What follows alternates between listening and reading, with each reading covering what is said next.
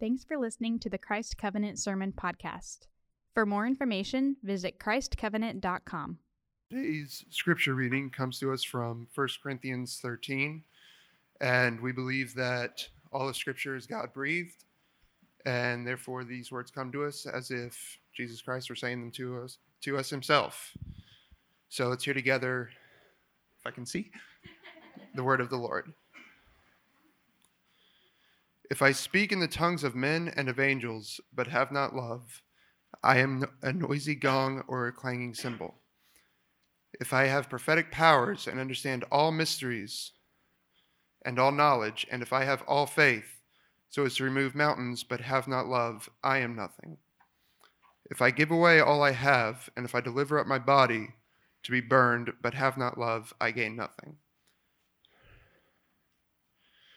Love is patient and kind. Love does not envy or boast. It is not arrogant or rude. It does not insist on its own way. It is not irritable or resentful. It does not rejoice at wrongdoing, but rejoices with the truth. Love bears all things, believes all things, hopes all things, endures all things. Love never ends. As for prophecies, they will pass away. As for tongues, they will cease. As for knowledge, it will pass away. For we know in part, and we prophesy in part. But when the perfect comes, the partial will pass away. When I was a child, I spoke like a child. I thought like a child. I reasoned like a child. When I became a man, I gave up childish ways. For now we see in a mirror dimly, but then face to face. Now I know in part. Then I shall know fully, even as I have been fully known. So now faith, hope, and love abide, these three. But the greatest of these is love. This is the word of the Lord. Thanks be to God. Well, it's funny and can be sad when you stop and think about what we are centering our lives on. What so often we spend so much time thinking about, what we think will make us worth something, what we think will give us joy, what will give us satisfaction in life. I was reading an essay by David Sedaris called Friends, and he was recounting a memory that he had in middle school when he was at the local swimming pool one summer where he grew up in Raleigh. And he said this. He said, I was in the snack bar listening to a group of sixth graders who lived in another part of town and sat discussing significant changes in their upcoming school year. According to the girl named Janet, neither Pam Dobbins nor J.J. Jackson had been invited to the 4th of July party hosted by the Pyle twins, who later told Kimberly Matthews that both Pam and Mike were out of the picture as far as the 7th grade was concerned. Totally, completely out, Janet said. Poof. I didn't know, now it's back to David, I didn't know any Pam Dobbins or J.J. Jackson, but the reverential tone of Janet's voice sent me into a state of mild shock. Call me naive, but it simply had never occurred to me that other schools might have their own celebrity circles. At the age of 12, I thought that the group at E.C. Brooks Middle School was, if not nationally known, then at least its own private phenomenon. Why else would we revolve our lives around them? I myself was not a member of the school's popular crowd, but recall thinking that whoever they were, Janet's popular crowd couldn't begin to compete with ours. Then I worried that our popular crowd couldn't compare to those in Charlotte or Greensboro, not to mention the thousands of schools located in other states. What if I'd wasted my entire life comparing myself to people who didn't really matter? And I think a lot of us can relate to this. You know, from the time that you're very little, you learn a value system. If you could just do this, if you could just be like this, then you'd be happy, then you'd be fulfilled, then you would be someone who is special. And a lot of times when we're little, as David Sedaris points out, it comes down to who you're being seen with, right? Are you seen with the popular crowd? Are you known as this person in your school? Are you sitting at the right lunch table? Did you get to go to the dance with the popular girl or the popular boy? And if you do these things, then you'll be popular, then people will like you, then you will feel validated in life. Eventually, we learn that one of the ways to get popular, to get validated, is achievement, right? And so we say, well, if I can use these things that I'm good at, right? I can be good at sports, and people will think I'm cool, or I could be good at music. People will like me, or eventually, as you grow and you get into college, well, I can be really smart. I can get into good colleges. And then as you become adults, I make money. I get notoriety. I do big things, and people will like me. I will be important. C.S. Lewis has this great essay that I've mentioned here before. We actually talked about it at One Spotted Cow, called The Inner Ring. And what he says is that everyone is trying to get into some ring, some group, right? Everyone, if you will, is trying to sit at the right lunch table. And if I could just get into that ring, if I could just be among those people, then I would find value, then I would be important. But what he says is, once you get into that ring, whatever the ring is you're trying to get into, you realize that there's actually another ring that you're really supposed to be in, that the really powerful people are in, that the really influential people, the really special people are in this ring. And then if you find that ring, there's always another ring. And then maybe along the way, you have these David Sedaris moments where you realize there's all these other rings out there that could care less about you, and they don't even know your ring exists. If you're building your life around one of these rings, if your goal right now, and you wouldn't say this because you've learned better, but if your goal is to be, the best salesman in Atlanta, or to have the biggest business in Georgia, or to have the biggest and best church around, or to be the coolest kid at E.C. Brooks Middle School, your life will ultimately leave you feeling very small, probably depressed, and never at peace. But what if I told you that there was something that you could build your life on that would last, that actually would satisfy you? What if I told you that you could build your life on something that was ultimate, that's something that would actually make you feel validated? That's what you're after. You want to be validated. You want to be affirmed. And that's not a bad feeling. It's just those rings that you're pursuing aren't the things that will validate you. They're not the things that will ultimately make you feel whole. But what if there was? What if there was something that you could be pursuing that really would give you that longing in your heart that you feel so deeply? And this is exactly what this passage of Scripture is about. This is Paul talking to us about the ultimate inner ring. He says this is at the center of the universe. Actually, it's introduced. We didn't read it. Matthew didn't read it. But in chapter 12, he says this. I actually don't like the ESV translation here. If you look at the last verse of chapter 12, verse 31, he says, "Let me show you a more excellent way." The Greek is hyperbolin. It's the same word where we get the word hyperbole, which is to exaggerate for effect, but you could feel the intensity of the word. This is the supreme way. NIV, I think, if you have an NIV, it says, "Let me show you the greatest way." The New Living Translation, which I really like the way they say it, it says, "Now let me show you a way of life that is best of all." Now, of course, you've just heard the passage. You're familiar with 1 Corinthians 13. Many of us have heard this. If you've ever been to a wedding, basically, you have heard this passage read. And this way of life that Paul is talking about here is love. And you may say to yourself, okay, this sounds nice, it sounds good, but what does it mean? What are you talking about, Jason? What does it mean to actually build your life on love? What does it mean that I'll actually be satisfied by love?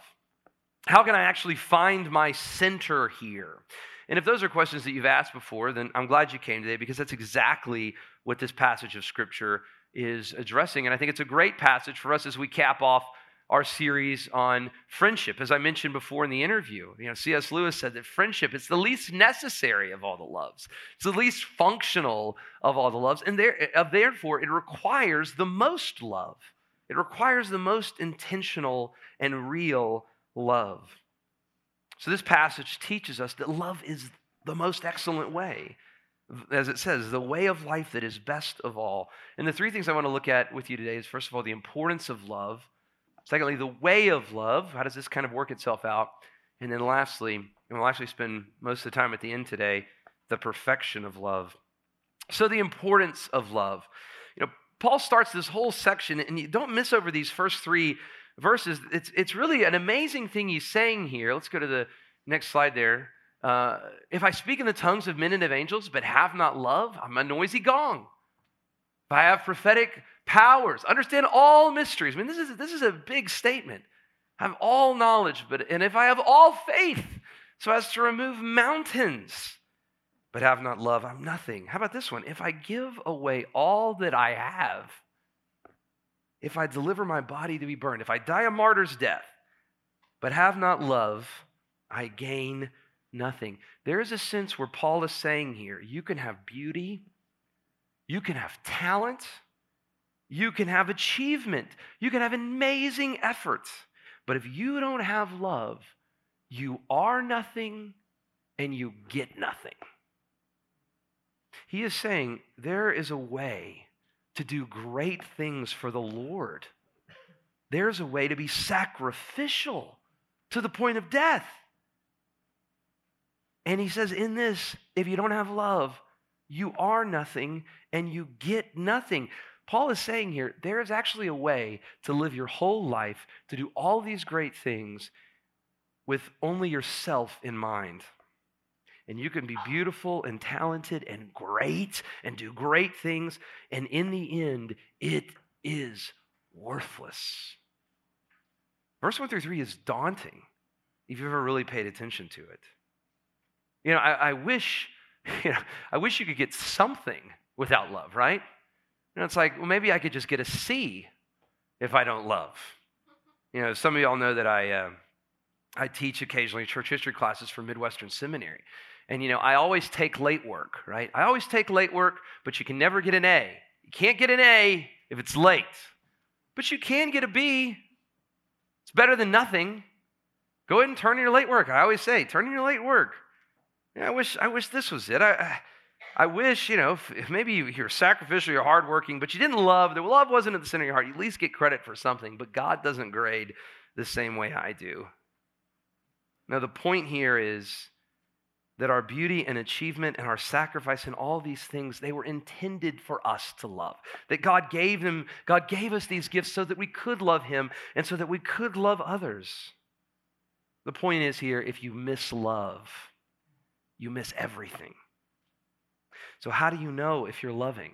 And that gets us to the second point. How do you know if you're loving? And that's the way of love here. How do you know that your relationships with one another and your relationships with God are truly marked by love? Well, first, love is patient. How do you know if something is really loving? How do you know if you're really loving? Are you patient? Love is patient. The word here is markothemeo. It means, it literally means the one who knows how to suffer. In fact, some translations will say love is long-suffering.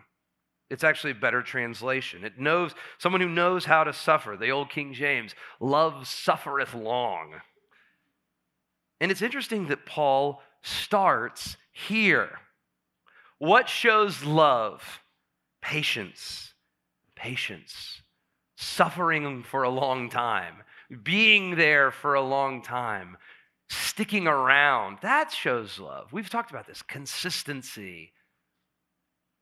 I was thinking about this. Yesterday I did the wedding of Hannah Rolliter and Tyler Hart.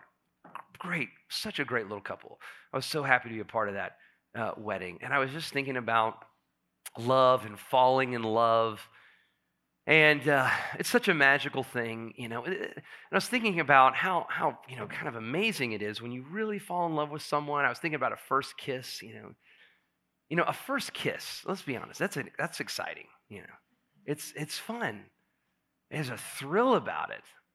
But the great thing about a first kiss is not so much love. It's not so much that you're kissing her, it's that she's kissing you. It's not love that makes a first kiss so great, it's ego, right? She thinks I'm awesome. She's kissing me. She thinks I'm great right now. But the 10,000th kiss, right? Ego wears off, right? We know she's into me, That's been well established. It's not new. There's no thrill of ego there. No, the 10,000th kiss, the long-suffering kiss, and again, the 10,000th kiss is great. Don't get me wrong. But the kiss that comes through length, the kiss that comes through consistency, through time, well, that's a kiss of love. You don't get to the 10,000th kiss unless you've suffered with the person, unless you've been there with a person. At that moment, the energy of the kiss is not so ego-driven. It's not so inward-driven. It's actually outward-driven. And that's the essence of love. Love is patient. It sticks around. It's willing to wait. It's willing to endure. Secondly, is love is kind. We live in a tough world, and it's getting tougher, right? Kindness is a rare thing. And in this world, it's hard to be kind. Now, don't confuse kindness with weakness. We're not talking about being weak. We're not talking about being passive. We're not talking about avoiding hard things. That's not, so don't confuse what kindness is. No, kindness has the essence of consideration for others, of being gentle. You can be incredibly tough. You can do hard things. You can be incredibly strong and be gentle and be considerate. Love is kind. Now, I want to say something, and I'm not trying to make a political statement here, but I have heard a lot of Christians celebrating in the public sphere unkind behavior, saying, I'm so glad we have this going on because it's getting stuff done. And the behavior that they're celebrating is incredibly unkind, is incredibly cruel. Now look, I want you to hear this. Kindness may not always be popular. Kindness may not always be expedient. Hear this. Kindness may not always get the job done as quickly as you want it to, and that's the point, right? It doesn't matter if you pass the legislation. It doesn't matter if you create a good economy. It doesn't matter if you move the mountain or surrender your body to the flames. If you don't have love, you get nothing. And love is kind. Verse 4 and 5 kind of go together. Love does not envy or boast. It is not arrogant. It is not rude. It does not insist on its own way. It is not irritable or resentful. Here's the deal. Love is humble. It's not self-centered. Love is not always thinking about itself, right? That's the essence of love. It's others directed. It's energy going out from you to be loving. It's energy directed away from oneself. And so listen to this. Love does not envy. Christians can be some of the most envious people I've ever heard, I've ever seen. We feel like we're so sacrificial, right? We're Christians, we see somebody else being successful because they're doing this, and we always say, well, I wonder if he's really happy. Like, I just want to say this. If there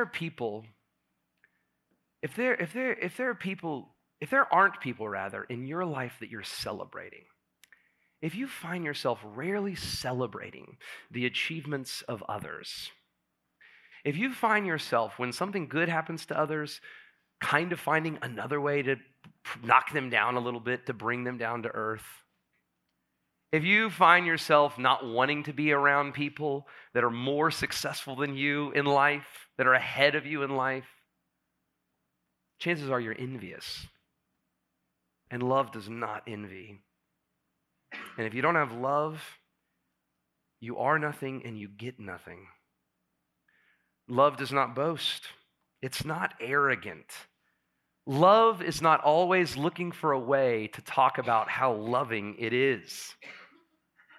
John Bridges, who goes to our church, serves a lot at City of Refuge, which is a wonderful ministry in our town.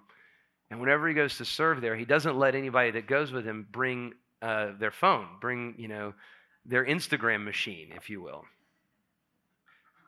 And, I'm not saying that it's ever wrong to take a picture and share something on Instagram, but he wants them to have a posture. I'm not just here to serve these people so they can serve my ego. Is there anybody in your life that you're serving, really serving without expecting anything else in return? And just being faithful with it, just being consistent with it. Love, guys, you know what? Love is a lot of times very normal stuff. If any time you do something that you think is so serving and you're compelled to attach a bunch of adjectives to it, it may not actually be loving. It may be ego. Love is not rude. It does not insist on its own way. It is not irritable, meaning love doesn't get angry all the time. Love is easy to get along with. You're happy when love comes into the room, right? It's not a drain.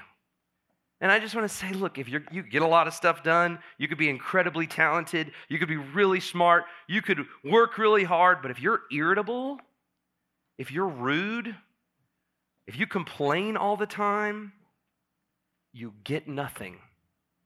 You are nothing. And last, love is not resentful. Now, again, I don't like the translation here. Some translations say, love keeps no record of wrong. Literally, the text is, love doesn't tally evil. In other words, love forgives. When evil is done against you, you forgive. It keeps no record of wrong. It doesn't resent the wrong that's been done to you. Love keeps no record of wrong. You know what forgiveness is?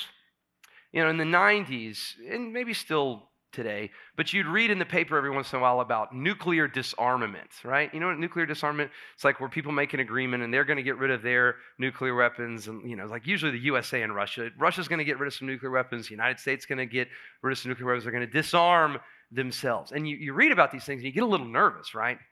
Because you always think to yourself, well, what if Russia doesn't get rid of their, what if we get rid of all this stuff and they don't get rid of theirs? Is this really a good decision? But anyway, I'm not trying to make a political statement with that. But the point is, that's what forgiveness is like. It's disarming. It's getting rid of the nuclear warheads you have against the person who's hurt you. It's saying, I forgive you. I'm going to get rid of these. I'm not going to use them later in life when I need to. I'm not going to attack you with these things that you've done that have hurt me. I'm going to forgive you. I'm going to keep no record of wrong. I'm not going to tally your evil. That's what love does. Love does not rejoice at wrongdoing, but rejoices with the truth. Love does not rejoice with injustice. Love hates injustice, but rejoices with the truth. Love pursues justice. It pursues what it's right, even when it's not expedient. I was having a conversation with a guy this week. This guy, he wants to do the right thing in a relationship. He wants to be reconciled in this relationship that's been broken. He desperately wants it, and it's right that he wants it. He is right to want reconciliation. We're talking about this thing, and there's a way that he could serve the person that he wants to be reconciled with. And we were talking about it, but we were saying that the person may never know that he's doing this. And, he's kind of thinking, if they just knew, maybe it would help reconciliation. And he's right. He is right to be motivated by reconciliation. But we talked about it, and I said, you know what? You probably just need to do it anyway, because it's the right thing to do. It doesn't matter if this person ever finds out. Doesn't matter if they know that you're doing this thing to serve them. It's still the right thing to do. It's still the just thing to do. Even when justice is not expedient, even when it doesn't seem to be moving the ball forward, love always does the right thing to do. Love loves truth. It loves justice. You may get a lot of stuff done. You may be incredibly successful, but if you aren't pursuing justice, if you aren't pursuing truth, you've done nothing. You are nothing. I don't care what you've done, Paul says here. If it isn't built on the foundation of love, it's a zero. It's worthless. Because love bears all things, believes all things, hopes all things, endures all things, and it never ends. And so now we get to my last point. And I want us to think about this today, the perfection of love. The perfection of love. Jonathan Edwards, 18th century pastor, very famous in American history, he once preached on this passage. Y'all are just getting one sermon on it today. He once preached, and his sermons were like 2 hours too. So I better not see anybody checking their watches today. But anyway, his sermon was like 2 hours, and he preached 12, I think, maybe 13 sermons on 1 Corinthians 13. But the last one's the most famous. It's this sermon called Heaven, a World of Love. And in the sermon, Edwards talks about experiencing the unfiltered fountain of God's love. He talks about experiencing what that's really like. He's playing on the part of the passage when it talks about the perfection has come, when we know what is perfect. And this is what he's talking about. That perfection is love. Edwards says, the apostle tells us, he's quoting a different verse here, in 1 John 4:8, the apostle tells us that God is love, 1 John 4:8. And therefore, seeing he is an infinite being, it follows that he is an infinite fountain of love. Seeing that he's an all-sufficient being, it follows that he is a full and overflowing and an inexhaustible fountain of love. Seeing that he is unchangeable and eternal being, he is an unchangeable and eternal source of love. There, even in heaven, dwells that God from whom every stream of holy love, yea, every drop that is or ever was, proceeds. The reason that this is the most excellent way, the reason that this is the bedrock, this is the point of the sermon here, the reason that everything hinges on this is, don't you see, love is the essential nature of God. It is the essential essence of God. God is love. It is God's essential essence. From all eternity, hear this, from all eternity, past, present, and future, the eternal, unchangeable, almighty Father has been pouring out his unchangeable, eternal, and almighty love onto the Son, onto the Spirit. From all eternity, the Son has been pouring out his almighty, unchangeable, everlasting, perfect love onto the Father, onto the Spirit. From all eternity to all eternity, the Spirit of God has been pouring out his unchangeable, perfect, unblemished, good, and holy love onto the Father and onto the Son in this eternal, to use the word of Edwards here, fountain of love, flowing over with all patience and all kindness and all goodness toward one another. And I just want you to hear this. This is the ultimate inner ring. There's no ring like this. Everyone in the ring is perfect. Everyone in the ring is almighty. Everyone in the ring is everlasting. Everyone in the ring is trustworthy and good. This is the ring where there are no better rings. This is the ring from which all rings go out. And it's the longest lasting ring. And it's the most satisfying ring. And the mystery and wonder of the Christian gospel is this: that God is inviting you into the ring.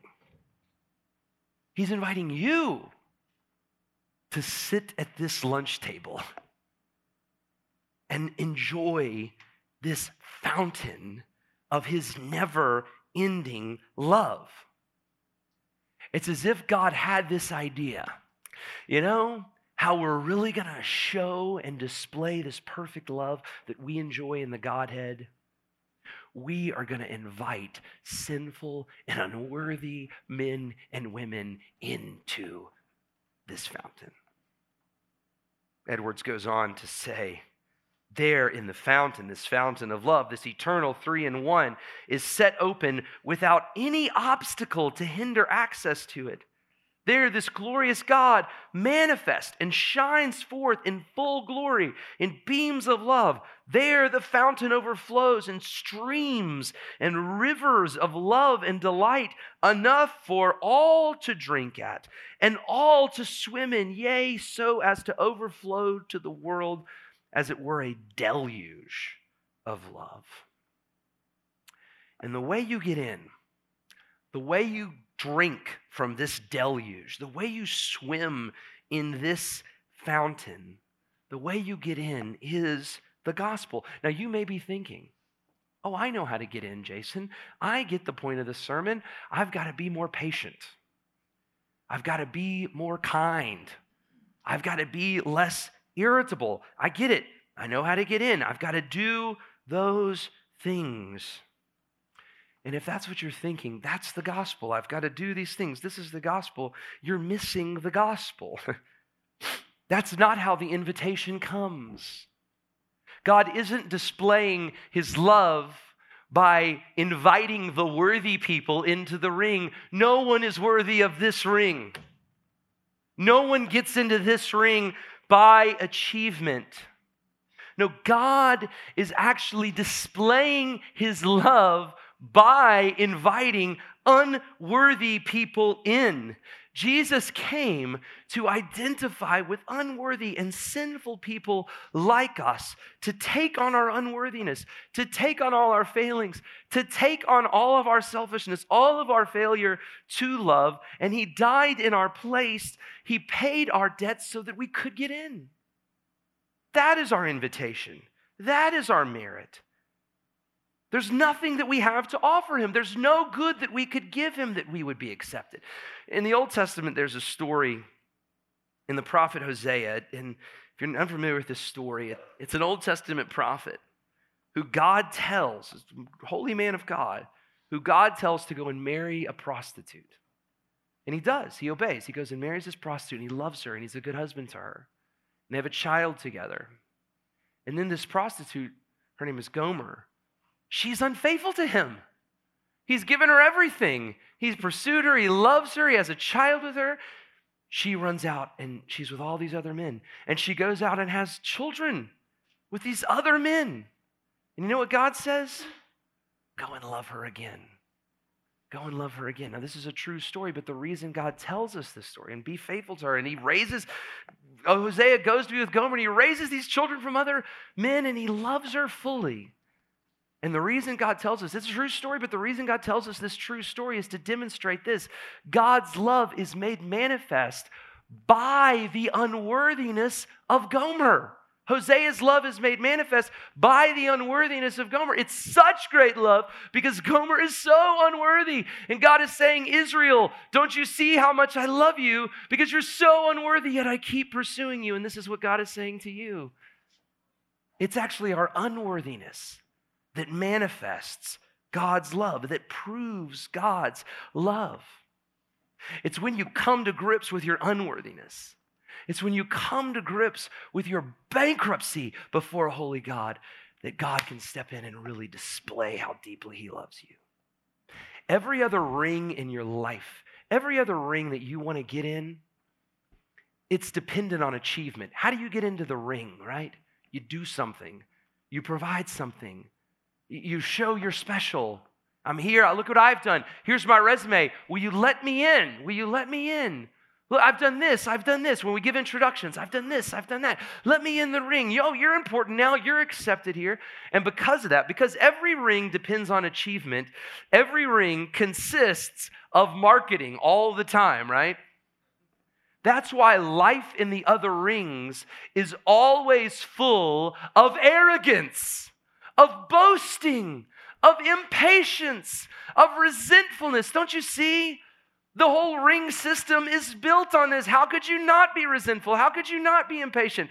How could you celebrate others? Because your position in the ring is so fragile. Don't you see how different this is? God is saying, no, you're not in the ring because of what you have achieved. You're actually in the ring because of what you haven't achieved. You're here based on my merit and based on my love. And when you get this, when you begin to see this, when you begin to see how deeply God loves you, even though you're not worthy of it, it changes you, it shapes you. Your response to this will be love. Your response to this, you'll actually then and only then be able to actually love without expecting anything in return, to give yourself to others, to not have a marketplace relationship, but to really love, to experience this fountain of love.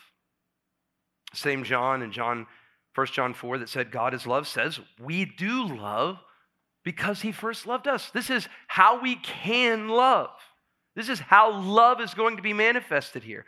So again, don't walk away from here hearing today, be more patient, be more kind. I want that to be true of you, but it's only going to be true of you when you realize how unkind you are and how unworthy of God's love you are, yet you realize that he still loves you and he still pursues you. And he's inviting you into the ultimate inner ring that lasts. And if you've experienced this, your response is love. Love for God and love for another. And this is why the local church is so important. Because this is where you begin to experience that. This is our laboratory to display. How do you know that you've really experienced the love of God? Well, are you loving people? Is there anyone in your life that you're concerned with? How are you acting with one another? Are you patient with one another? Are you envious of one another? Are you proud? Are you rude? Or are you actually living in a loving way? This is evidence of God's work in your life. And I so desperately want for this community to be a community of God-motivated, cross-driven, spirit-filled, and heaven-hopeful love. Do you know how great that would be? How much the fountain would be known among us. One of the things that Edwards said when talking about this, of this mutual love that is the result of God's love, he says, no inhabitants of that blessed world will ever be grieved with the thought that their love for others is not fully and fondly returned. Don't you wish you could love and it'd always be safe? Lay yourself out there and know that your love would be fully and fondly returned. That you could trust others with your heart. Well, sadly, we're not in heaven yet. And I can't promise you that. But I can say this is a good community to try and to begin forming a heart that truly loves, and to have a heart that is so filled by God's love that you can risk actually loving others. You know, one of the things that I said in the second week is that our capacity to give love is only as great as our capacity to receive love. In other words, here's what I mean by that. You can only give what you have. You can only give what you have. You know, some of you, love is really hard because you haven't experienced the gospel that fully. You haven't experienced love for one another. You can only give what you have. But I just want to encourage you and urge you today, with what you have, invest it. Give it to the community and it will grow. Believe that God will give you more. Believe that as you invest yourself into others, you will receive from them, and your love and your heart will grow. Jump into community. Jump into a group of people. Serve with people. Love people. Seek to serve people. Invest the investment of love that God has given you, and that love will grow. And I believe, and I do believe, that this is a good place. It's not totally complete, it's not totally safe, but I believe that you're among people who aren't perfect, but they're pursuing the Lord. You know, of all the things that Jesus could have said, how will people know that you're really a disciple? He said, it's in the way that you love one another. Because if you're really a disciple, you realize that you've been loved, and the response to love is love. That's how the world knows. That's how people will know. That's the test. It's not based on your merit. It's based on what God has done for us. You know, one day, you're not going to need a preacher. And some of you are like, looking forward to that day. You know, this says prophecy is going to cease. One day, all the gifts are going to cease. You know, one day, we won't even need faith. We won't even need faith. You know, we do all these things. We're here because we need faith. We need each other because we need faith. We're about to take the Lord's Supper because we need to, because it strengthens Our faith, one day you're not going to need faith because your faith will be given over to sight. One day you're not going to need hope. You're not even going to need hope. We're not even going to hope anymore because our hope will all be fulfilled. But one of the things we'll always have forever is love, because God is love. He is a fountain of love. It is his essence, and his essence is known in us when we love him and when we love one another. And so I couldn't think of a better way to close our service than with communion, with the Lord's table. God has given us, even as we talked about last week, this beautiful reminder where we can enter into the drama. We can enter into the drama of God's love. You know, the very first time that Passover was taken, which is what God is intending for us to understand more fully as we celebrate the Lord's Supper, but the very first time that Passover was taken, it was on this amazing night in Egypt where the people of Israel gathered in homes, they broke bread, they drank wine, they covered the doorposts of their house with the blood of the lamb, and that night, millions of people in Egypt came face to face with the Almighty God and could not stand. Because God is holy and because God's justice is sure. And at the same time, millions of people among the people of Israel came face to face with God and stood. And were eating together and we're seeing in a very powerful way, God loves us. God has covered us. God is protecting us and providing for us. And in that same light, as you take this meal today, be reminded of that. On your own, you cannot stand in the face of God, but God loves you. He has sent you a lamb, a better lamb than they had among the Hebrew people in Egypt that night. A lamb whose blood will cover you, will cover all of your sin. A lamb who invites you in to the ultimate inner ring, to the very love of God, this fountain of love that's been flowing for all of eternity. So remember that as you take this meal, but also in response to this meal, today as we take it, in a few minutes I'm going to invite you forward, I just want to invite you to love one another too. And I don't exactly know what that means for you, but after you come forward to take this meal, some of you may need to just continue. Your response may be go to your seat and just worship. Some of you need to go to someone in here and apologize. Some of you need to go to someone in here and just encourage them. Just say, hey, I just want you to know, when you did this, it so encouraged me. Thank you. Some of you maybe need to go to a friend that you know is hurting and just pray with them. But you know what? This can be a wonderful time. How are we going to respond to God's love for us? Let's respond by loving one another. And some of you, if you're new here, you may be saying, well, what am I supposed to do? You do what you need to do. I just want you to have freedom to respond to what God is doing in your heart and what he's doing in our life as a church body. So here in a few minutes, I'm going to invite you to come forward. This is a meal for those who have experienced the love of God by professing faith in Jesus and by letting that be known through baptism.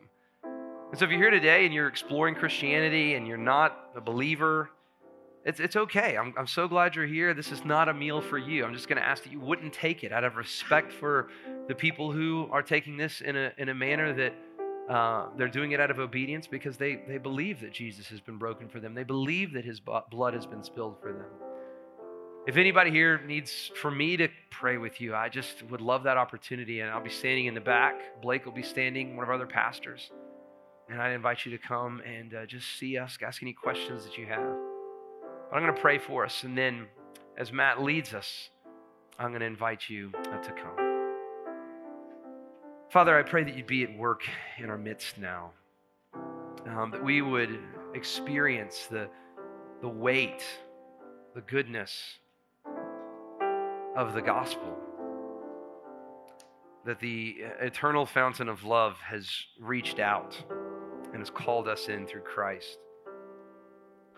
And that love has been displayed in this deep way. Our unworthiness required death. Our unworthiness required brokenness. But that is a price that our Lord Jesus was willing to pay to invite us in. May we experience this fountain today as we remember this great manifestation of your love that's seen in the cross. May we experience life and health and healing. May you be at work among us and through us. And I pray all this in Jesus' name and for his sake. Amen. Thanks for listening to the Christ Covenant Sermon Podcast. If you have any prayer needs, questions, or comments about the sermon, we would love to hear from you. So please text us at 678-951-9041, or feel free to email Jason at jason@christcovenant.com.